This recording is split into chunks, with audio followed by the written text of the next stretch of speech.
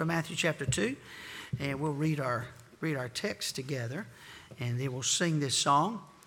And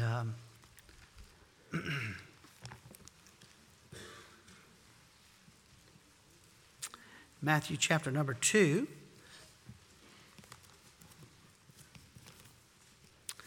Why don't we go ahead and stand for the reading of the Word of God.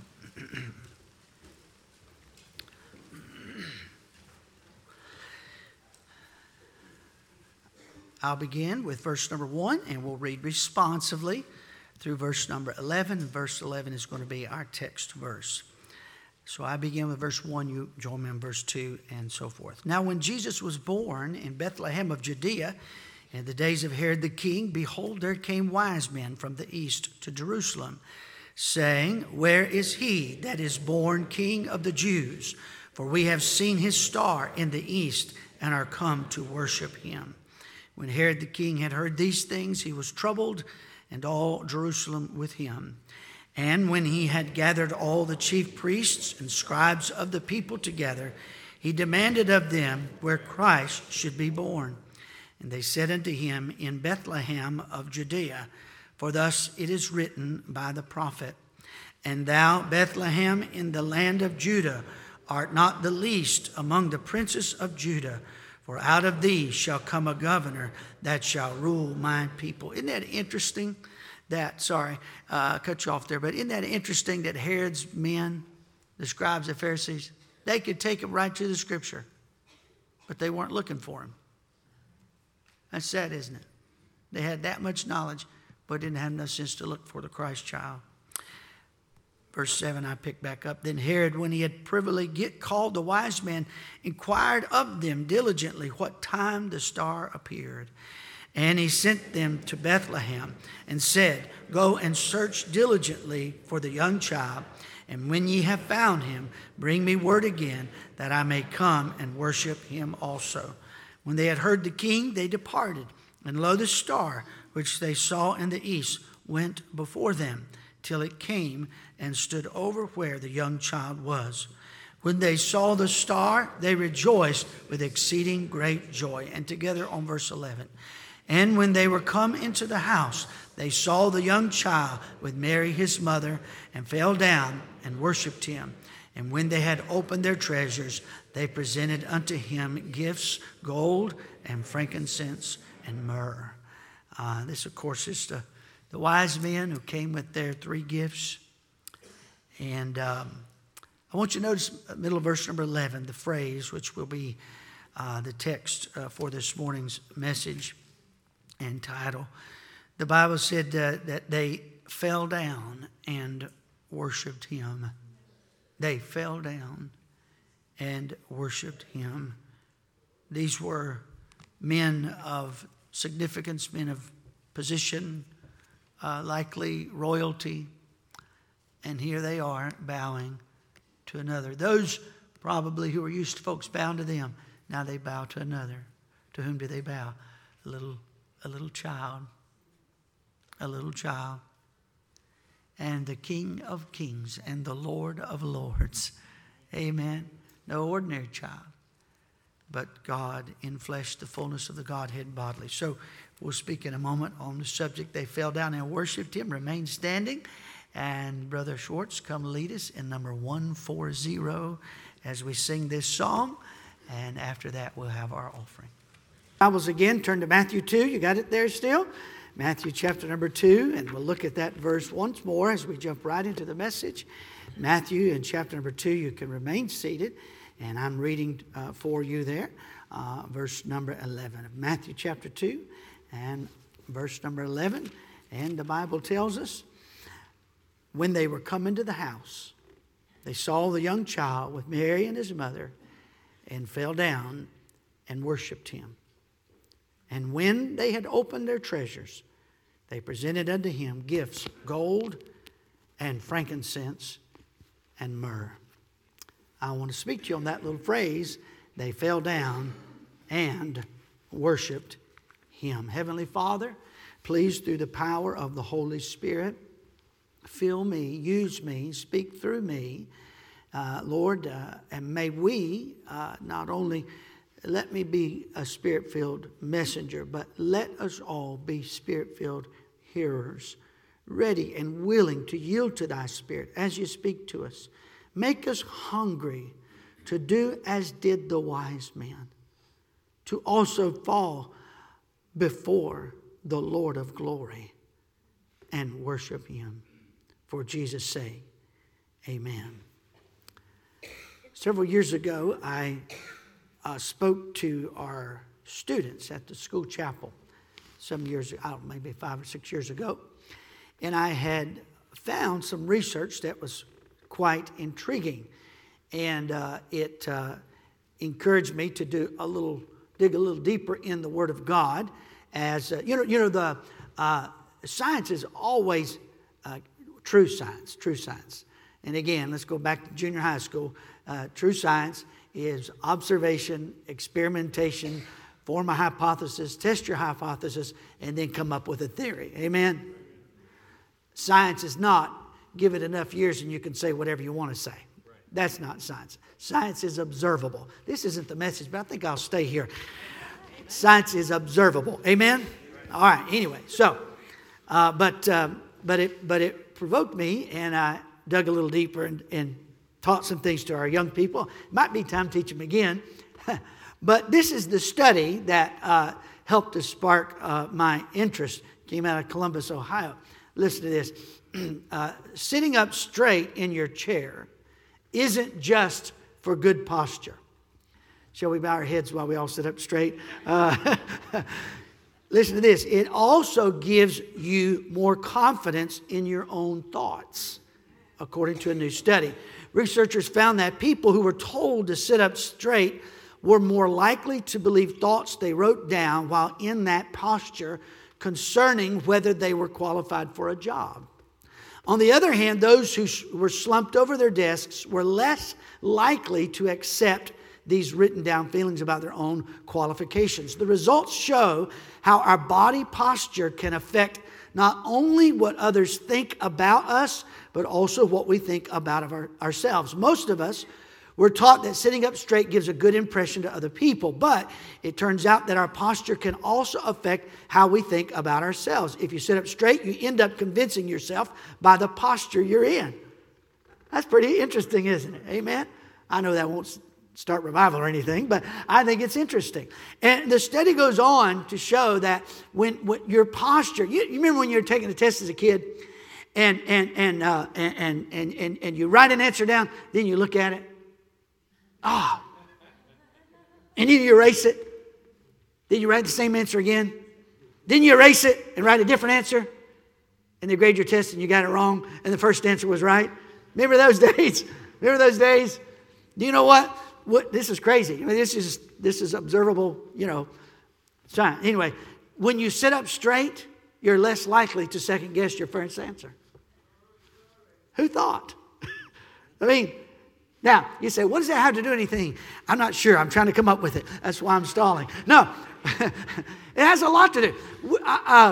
We call it body language. Right? Let's consider some of these verses. The Bible says in 2 Chronicles 29:6 that idolaters turn their faces away and turn their backs. The Bible says about the arrogant in Exodus 32:9 and 33:3 that they are stiff-necked. Psalm 95:6 says the humble bow down. And the desperate prostrate themselves, and the hostile rise up against others, and the wicked lie in wait, and the dedicated looked toward the temple. Now, there's just a few examples of body language in the Bible. That's not the primary thing that I want to teach you this morning, but it's a great way to come into what will be a biblical study in the Word of God this morning. I'm going to use a lot of scripture, and I would welcome you either just to, if you're just to listen carefully, if you would, and occasionally I'll say turn to this passage. Otherwise, I would like for you just to listen very carefully. And if you want to get all the references down, I'll give you a picture of my notes when we're done, and you can have all the references. But the Bible says of these wise men, now think about this. These wise men, these were men of means, obviously gold, frankincense, and myrrh. These were wealthy men. These were learned men who, through the writings of the Old Testament prophets, had understood the timing and so forth. Daniel was probably one of their intellectual forefathers, if you will. And through their study, they came to know and understand the significance of what was happening. And the Lord confirmed that with the Star of Bethlehem, as we call it. And here they come looking for the Christ child. And when they find Him, they don't say, howdy. Nothing wrong with saying howdy. But how did they respond? They fell down. They fell down. When they first lit upon the little baby, they fell down and they worshiped. Worship is adoration. Worship is expressing your love, deep devotion. Question: when's the last time you fell down and worshiped? I don't think he deserved that just as a little baby from those wise men. I believe he deserves it from us all. Amen. The New Testament tells us that one day, even those who have rejected Him, even those who have hated Him and have set them, kings of the earth, have set themselves against Him, the Bible says. But one day every knee shall bow and every tongue shall confess that Jesus Christ is Lord, to the glory of God the Father. Amen. That means all the ancient kings of the past will bow, and all of the pharaohs will bow. All of the Roman emperors will bow. Nero, who cut off Paul's head and made him a martyr, his knee will bow. Herod, who had John the Baptist beheaded and imprisoned Peter, and his knee will bow. And every God-defying, Bible-defying politician, governor, king, ruler, prince, a monarch that ever lived and ever will live, one day we with them will bow and declare that Jesus Christ is Lord, to the glory of God the Father. He deserves that now, doesn't He? Can I take you on a little journey through the Scripture? We find in Deuteronomy 9:18 that Moses fell down before the Lord. We find in Deuteronomy 9:25 that he fell down before the Lord 40 days and 40 nights as at the first. On two occasions, and I believe if you put all these scriptures together, I believe on two occasions Moses went up into the mountain, 40 days of prayer and fasting and fellowship with God. God revealed Himself. He comes down again, and the tablets are broken, and God sends him back up into the mountain for another 40 days. I believe Moses fasted a total of 80 days, if I understand the scripture correctly. I believe I do. 40 days more, and he fell down before the Lord. The Bible says, and this is remarkable, Job in one day lost all of his business holdings. He was a fantastically wealthy man, the greatest man in the East. And he lost all of his business holdings, lost all of his financial position was literally wiped out in a single day. He lost his 10 children in one day. A storm came. They were together in a home having a meal and together, and a storm came to four corners of the house. Seems to me that some kind of a tornado came, and the four corners of the house fell in upon itself, and all of them were killed. One only escaped with his life to tell the story. A servant escaped with his life to tell the story. Job then goes on and he loses his health, and then his response after all of this, then Job arose and rent his mantle and shaved his head and fell down upon the ground and worshiped. Amen. This is the man who said, in response to all that devastation, the Lord giveth and the Lord taketh away. Blessed be the name of the Lord. In Matthew 5:33, We spoke of her last Sunday morning. The woman touched the hem of his garment. And Jesus said, who touched me? The Bible said the woman, fearing and trembling, knowing what was done in her, came and fell down before him. In Luke 8 and verse 41, in that same passage, Jairus came, and he, a ruler of the synagogue, and he fell down at Jesus' feet and besought him that he would come into his house. We get to the Revelation in the 22nd chapter and verse 8, and John, the Revelator, saw these things and heard them. And when I had heard and seen, I fell down to worship. That was his response to the great revelation that was given, a revelation of Jesus Christ given to John. Not a revelation of John, a revelation of Jesus given to John. And in the final chapter of the Bible, his response to this revelation, he fell down and he worshiped. I think that those two little words, fell down, could denote, first of all, worship, as the text tells us. Adoration would be another word. Again, I ask you, dear church family, when's the last time you, alone with God somewhere, fell down? Fell down. You had to get to God, and you had to get in His presence, and you became so overwhelmed with the reality of who He is and how worthy He is that you fell down and you worshiped and you adored the lovely Lord Jesus Christ. I find another position in the Bible. In Genesis 17 and verse number 3, the Bible says, and Abram, who would of course become Abraham, fell on his face, and God talked with him. Abraham, the Bible says, fell on his face.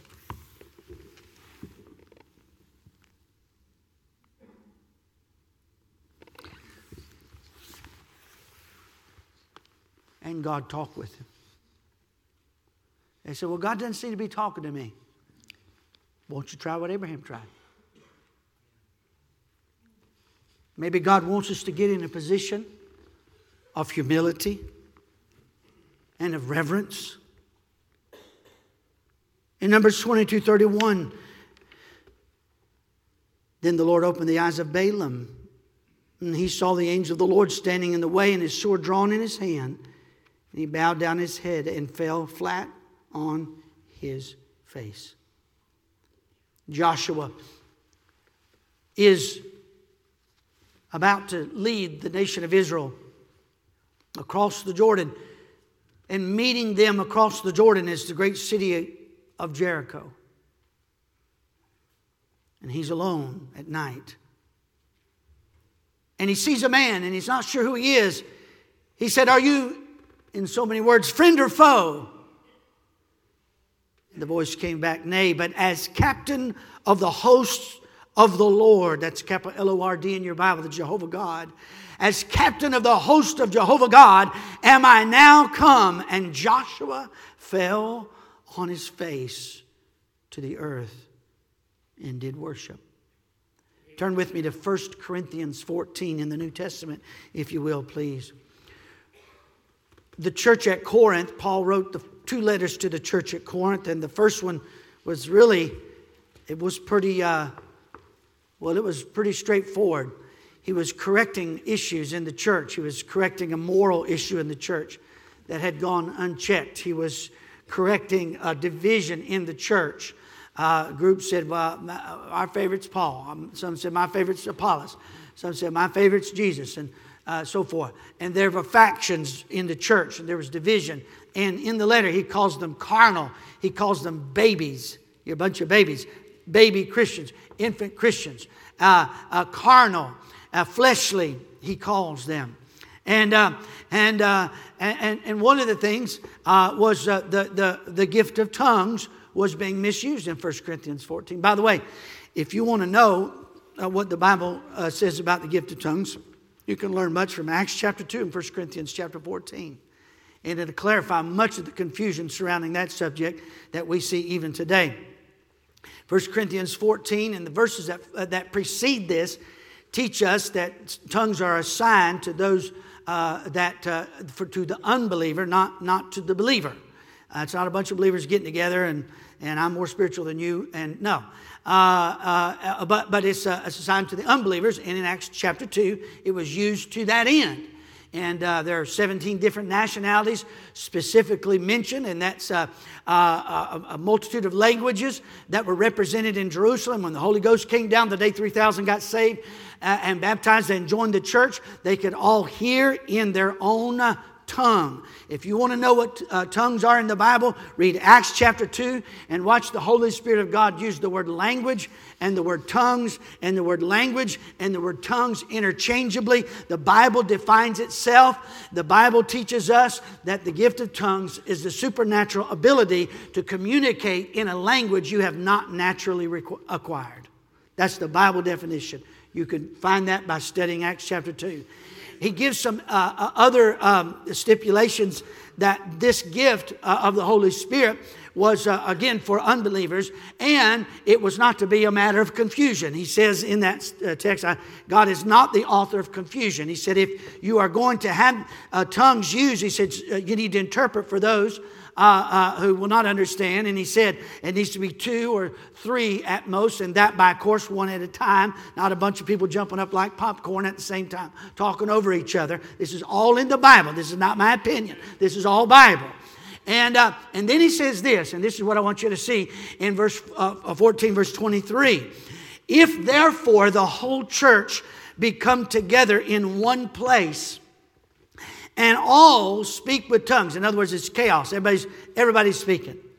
And there come in those that are unlearned or unbelievers. Will they not say that ye are mad? This crowd is nuts. Now, I'm not saying that's what the Bible says. That is going to be the response of an unlearned unbeliever. That's what the Bible says. Verse 24. But if all prophesy. Prophesy is a proclamation of truth in this context in an understandable language. Someone gets up and everybody understands what they're saying. But if all prophesy and there come in one that believeth not or one unlearned, look at this. He is convinced of all. He is judged of all. There's dozens of scriptures in the Bible. I won't go through them just now.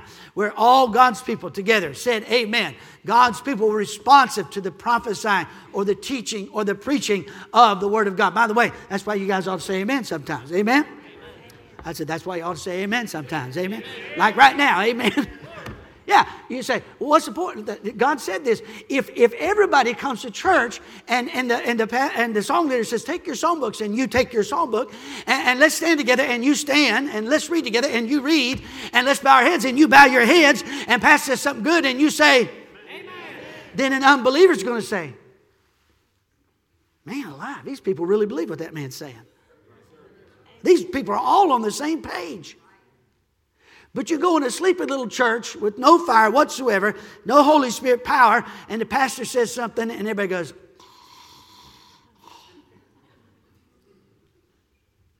and it's non-responsive, then what's a visiting unbeliever going to say? Man, these people are plumb miserable in here. I don't know what that guy's saying up there, but whatever he's saying, they sure don't believe it. This is not what I said. This is what the Bible says. Right? So convinced of all. How many of you want to be a part of that all? All right then. Participate. Amen? When it's time to sing, sing. Amen. When it's time to sing, sing. Amen. When it's good, say amen. Amen. Yeah, that's Bible. So convinced of all. Now what happens here? What happens when an unbeliever comes in a space and God the Holy Spirit is moving? There is perhaps a legitimate use of the gift of tongues and the Word of God is being spoken and prophesied and he is convinced of all the atmosphere of the congregation. Everybody's on the same page. It's not confusion. It's not madness. He is convinced of all. He is judged of all. He says, man, alive, good night. Man, I feel so convicted just being around folks like this. Man, these folks love God. And that brings conviction. Verse 25.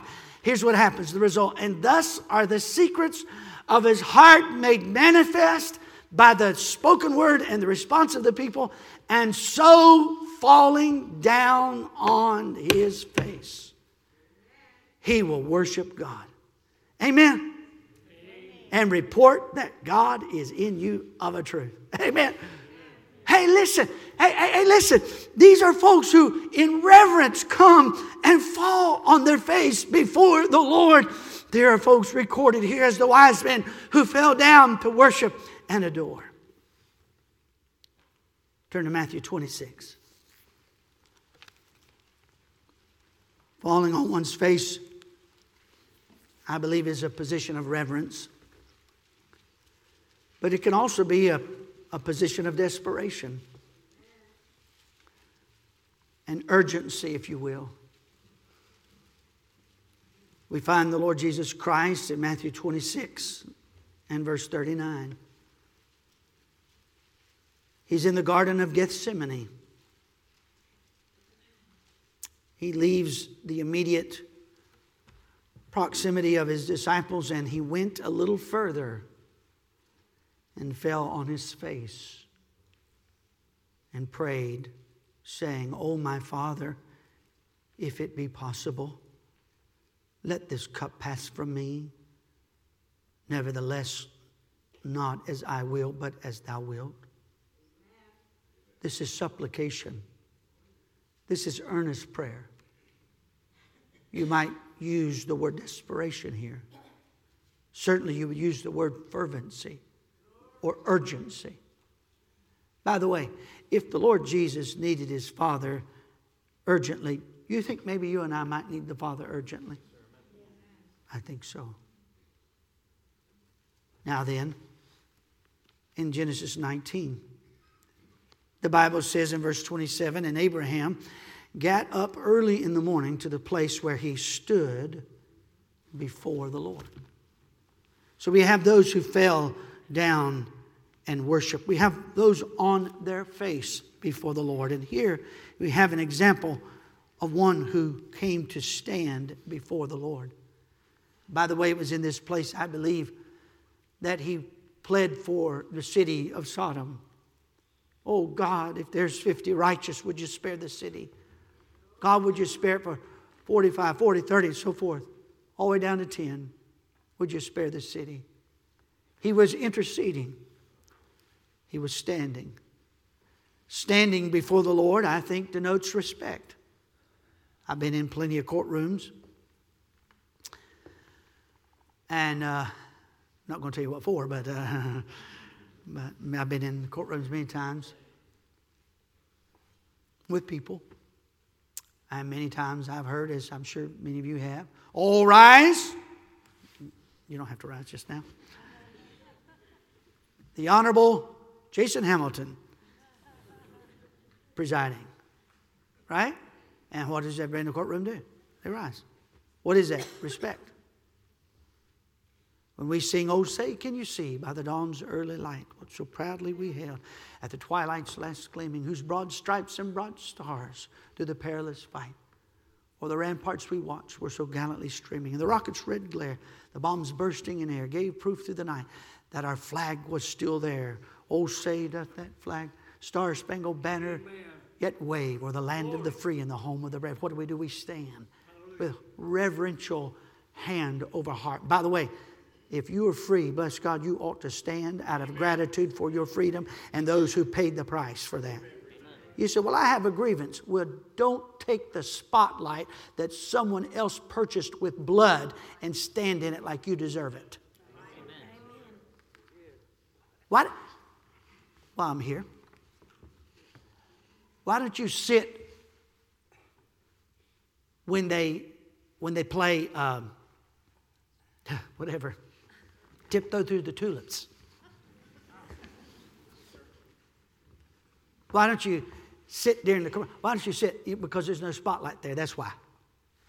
Amen. But there is a spotlight when the national anthem plays. Why? Because that spotlight was purchased with blood. And you have no right to stand in the spotlight that somebody else bought.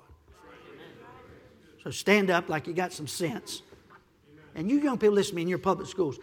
If that happens in your classroom, bless God, you ought to leap off your feet. I said you ought to leap off your feet. Don't you be so cowardly that you would sit out of disrespect for the blood who purchased the freedom and maintained the freedom that God has given us. Amen. But we stand. With reverence we stand. Abraham came and he stood before the Lord. Brother Kilby read it in the Sunday school hour. In 2 Chronicles chapter 20. God's people are facing a conglomerate army. Ammonites, Moabites, and others have joined them. And they're in desperation. And it's lovely. It says, and all Judah stood before the Lord with their little ones, their wives, and their children. Do you know where every Sunday morning, Sunday night, and Wednesday night ought to find you? At church with your family. Amen. I didn't get too many amens on that one.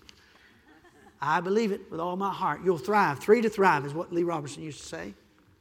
But you ought to be in church on a regular basis with your family, and your kids ought to know what it is to stand in a pew or sit in a pew, a songbook, and hold a songbook, and sing the songs of Zion. Amen. Here they are, and they need something from God, and they stand in respect, and here they are standing in anticipation.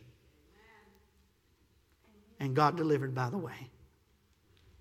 Standing is also denotes accountability. Leviticus 9:5. And they brought that which Moses commanded before the tabernacle of the congregation. And all the congregation drew near and stood before the Lord. If you've ever received a summons, it said something like this. You must appear in court to stand trial for the charges against you. It's accountability. It's anticipation. It's respect. Let me give you a little suggestion. Sometime get up in the morning and go over to the window. Stand at attention. Look up toward the heavens and say, reporting for duty. And get your mind on the captain of the hosts of heaven. Amen. Amen. They stood before him. In Psalm 5, in verse 3, the psalmist said, my voice shalt thou hear in the morning, O Lord, in the morning will I direct my prayer unto thee, and will look up. And we'll look up. You know what that denotes? Expectation. I had a little boy named Angel. He's about 4 years old. And I was in Bible college. He rode my bus. He was demon possessed. He never missed. Why are the bad kids always the ones that are most faithful? But I loved that little rascal. Forever calling him down for jumping over seats and every manner of thing. But he wanted my attention. And every Sunday I got on the bus, it wouldn't be long, somebody stepping on my feet, pulling on my coat. Back then you could buy a little bag of chips for 25 cents. The little trucks would pull up, and kids would cut their quarters and get their 25-cent bag of chips. And every Sunday, Brother John, give me quarter. I mean, as soon as I got on the bus, I looked down, there's those eyes. Give me quarter. One day I was on the bus, I had gotten a nice wool overcoat. It was cold winters up there near Chicago. And I had a nice, and I felt something pull on me, but that wasn't too abnormal. But I felt something pulling on it like this, and then I felt. And I was like, kids, sit down over there, get your lunch over here, okay. And I said, what is that? I looked down, and the angel was pulling my buttons off one by one off my coat. And one day I successfully navigated around him, and he was pulling on me, give me quarter. He's looking up, give me quarter. And one day I dodged him, I got in the seat, and I got my knees in the seat, and I'm giving instructions to somebody in the back. An angel crawled up on the back of the seat, grabbed both my ears, and said, Brother John, give me quarter.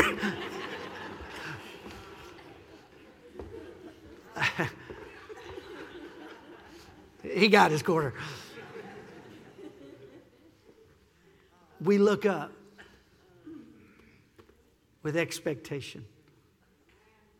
In Luke 21:28, when these things begin to come to pass, the Bible said then, look up, lift up your heads, for your redemption draweth nigh. How many realize Jesus is coming soon? Amen.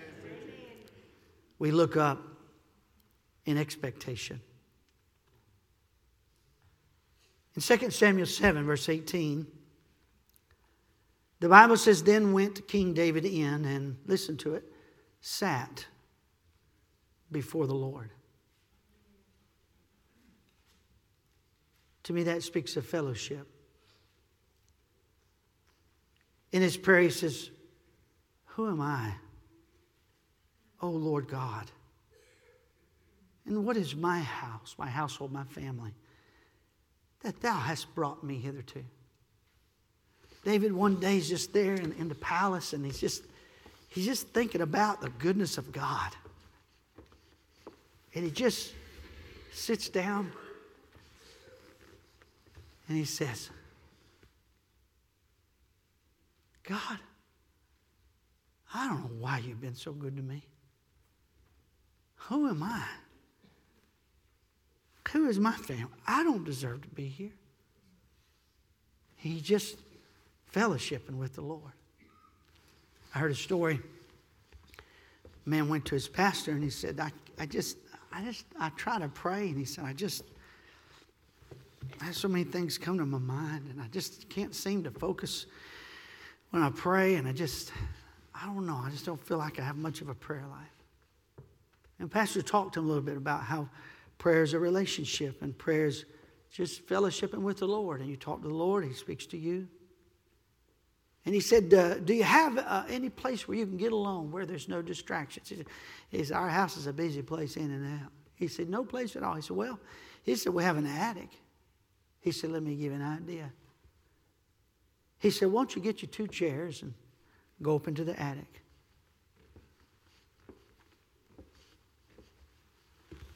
He said, 2 chairs. He said, yep. He said, one for you and one for the Lord. And just go up there and talk to Him. And that man developed a prayer life because that simple act allowed him to see that his relationship with the Savior was a personal one. That Jesus would love to sit and talk with you. And he sat before the Lord. David sat before the Lord. I find in Isaiah 38 a king on his deathbed. The Bible says that he was sick unto death, King Hezekiah. Isaiah the prophet came to him. God had spoken to Isaiah and given Isaiah a message for King Hezekiah. And his message was this: thus saith the Lord, set thine house in order, for thou shalt die and not live. That was it. And Isaiah excused himself. Can you imagine? Hezekiah was stunned. No doubt the attendants in the room. Here's the king literally on his sick bed, dying. And Hezekiah comes in and says, the Lord says, you're going to die. Get your affairs in order. Get your house in order. You're going to die. You're not going to live. Can you imagine the attendants there? Hezekiah evidently very, very ill. The Bible says, then Hezekiah turned his face toward the wall and prayed unto the Lord and said, remember now, O Lord, I beseech thee, how I have walked before thee in truth and with a perfect heart, and have done that which is good in thy sight. And Hezekiah wept sore. Here's a man in a sick bed, perhaps cannot get himself up. He's so sick. There's no private room to which he can escape. He can't go in the attic and sit before the Lord. He can't go on a mountaintop and stand before the Lord. He can't get on his knees. He can't fall before the Lord. He can't fall on his face before the Lord. So what did he do? To get whatever isolation he could, he simply turned his face to the wall and began to weep and cry out to the Lord. Isaiah is on his way out of the palace. And before he gets off the palace grounds, the Lord says, Isaiah, turn around. Go back. I got another message for the king. Thus saith the Lord, the God of David thy father, Hezekiah, I have heard thy prayer. I have seen thy tears. Behold, I will add unto thy days 15 years. You say, Pastor, what are you trying to tell us? Primarily this. Your relationship with God, your fellowship with God must become personal. He must become real to you. He is not an object you talk about.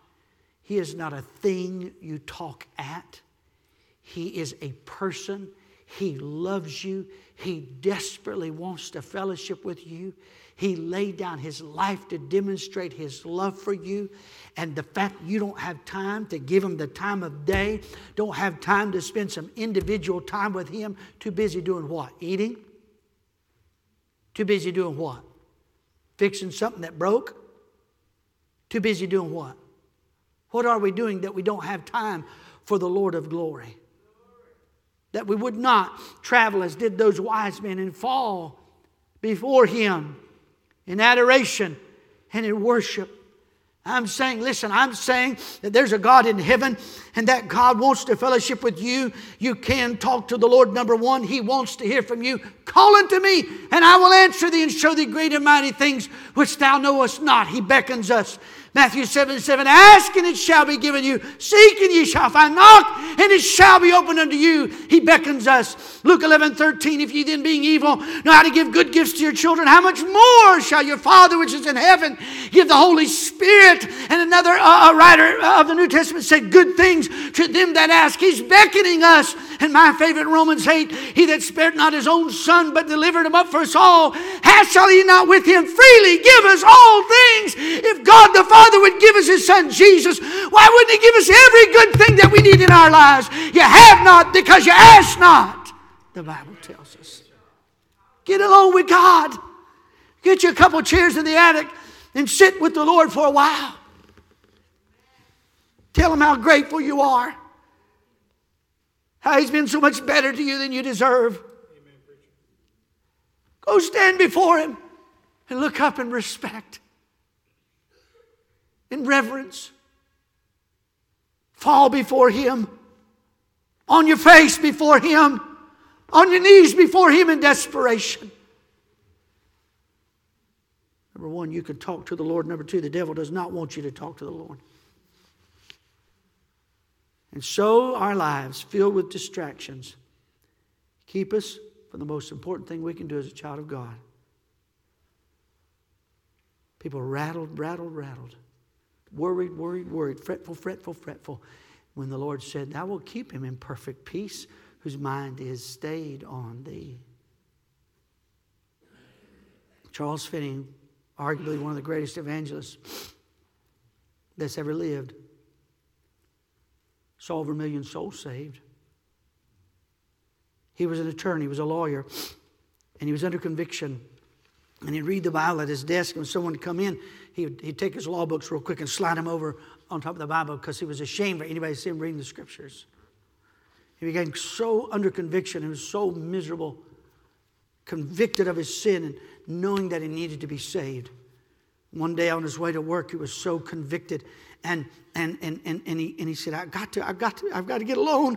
And he went off the beaten path there to a place, and he knelt there just inside a wooded area and began to cry out to God. But he heard something, heard a noise, and he jumped up so self-conscious and afraid, and he went deeper into the woods. And again, the same thing happened several times until finally he found a secluded spot in the woods and began to pour out his heart to God and called upon Christ, and he was gloriously saved. He went to work and people knew immediately. Charles Finney is one of those men, the fullness of, we are indwelt by the Holy Spirit the moment we get saved. But the New Testament clearly teaches of a baptism of the Spirit and the fire of God and the fullness of the Holy Spirit. It's described in several ways. There is a fullness of God that you and I as a believer can enjoy, that there's a price to be paid, a yearning, a longing, a consecration that goes along with it, some importunity, some continually begging that God wants to see from us, knowing that we are trustworthy to be filled with His Spirit, that will use it not for our own selfish gain, but for the advancement of His cause. But Charles Finney wanted that, and he was almost immediately filled with the Holy Spirit, and people knew the transformation that had taken place in his life. The devil doesn't want you to talk to the Lord. He wants you to be embarrassed. He wants you to be distracted. He wants your mind to wander. How many of you can testify, Pastor, I can't think of anything until I get on my knees to pray, and then I can think of everything I should have done that I haven't done yet. That's just the way that He does not want you in fellowship with the Lord. But lastly, I said, number one, you can talk to the Lord. He wants to hear from you. Number two, the devil doesn't want you to talk to the Lord. Number three, when you don't feel like talking to the Lord, let me challenge you. Get in a position of prayer. When you don't feel like praying, just go on and get in a position of prayer. He said, well, wouldn't that be disingenuous? No. Sit up straight, you'll make better grades. You may be as cocky as a rooster, but there's just something about getting here or getting here or getting here that sort of changes the way you think and feel. I'm not saying it's more spiritual to pray there than it is anywhere else. I'm just saying we don't fellowship with God like we ought to. And what we ought to do is intentionally get ourselves in a mindset, in a place of prayer, and get on our knees and get on our face or go out somewhere and walk with the Lord. Sometime I'll walk with the Lord. Sometime in the woods I'll go out and pray. And when I'm walking with Him, sometimes I'll hold out my hand. And I'll hold His hand. And we walk together. He said, why would you do that? It just helps make it real to me. Sometimes I'll stand in the morning and I'll say, reporting for duty, sir. I'm not saying that makes you spiritual. I'm saying it makes God real. Amen. If you can't spend 5, 10, 15 minutes in fellowship with God and get you a chair and sit down and look over at the Lord and say, good morning, Lord. My coffee was good this morning. Thank you. Amen. Talk to Him about your day. Spend some time with Him. He wants to hear from you. How many of you are saved? Say amen. Amen. He wants to hear from you. He wants to meet your needs. He wants to fellowship with you. He wants to clean you up. Are you happy being stinky? Are you happy being dirty? Child of God, are you happy with all the filth in your heart and mind and on your hands? You like living that way? He wants to clean you up. Maybe that's why you haven't got on your knees lately.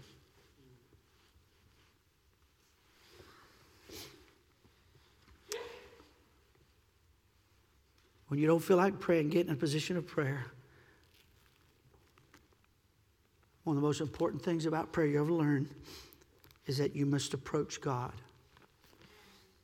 consciously. A conscious approach to God. I'm not going to ask for testimonies right here. How many ever had somebody speak to you? Okay. Did you ever try this? Somebody's you talk to somebody and they're, yeah, and you just say something outrageous, peanut butter and bubble gum, yeah. Why? Because you know their mind is a million miles away, right? Please don't raise your hand. I don't want to do much marriage counseling this week, okay? God doesn't need to be patronized. Amen? Amen? He wants fellowship. He wants intimacy. He wants us to open our heart to Him. He wants us to get things right. He wants to meet our needs. He wants to be real to us. Would you bow your heads, please?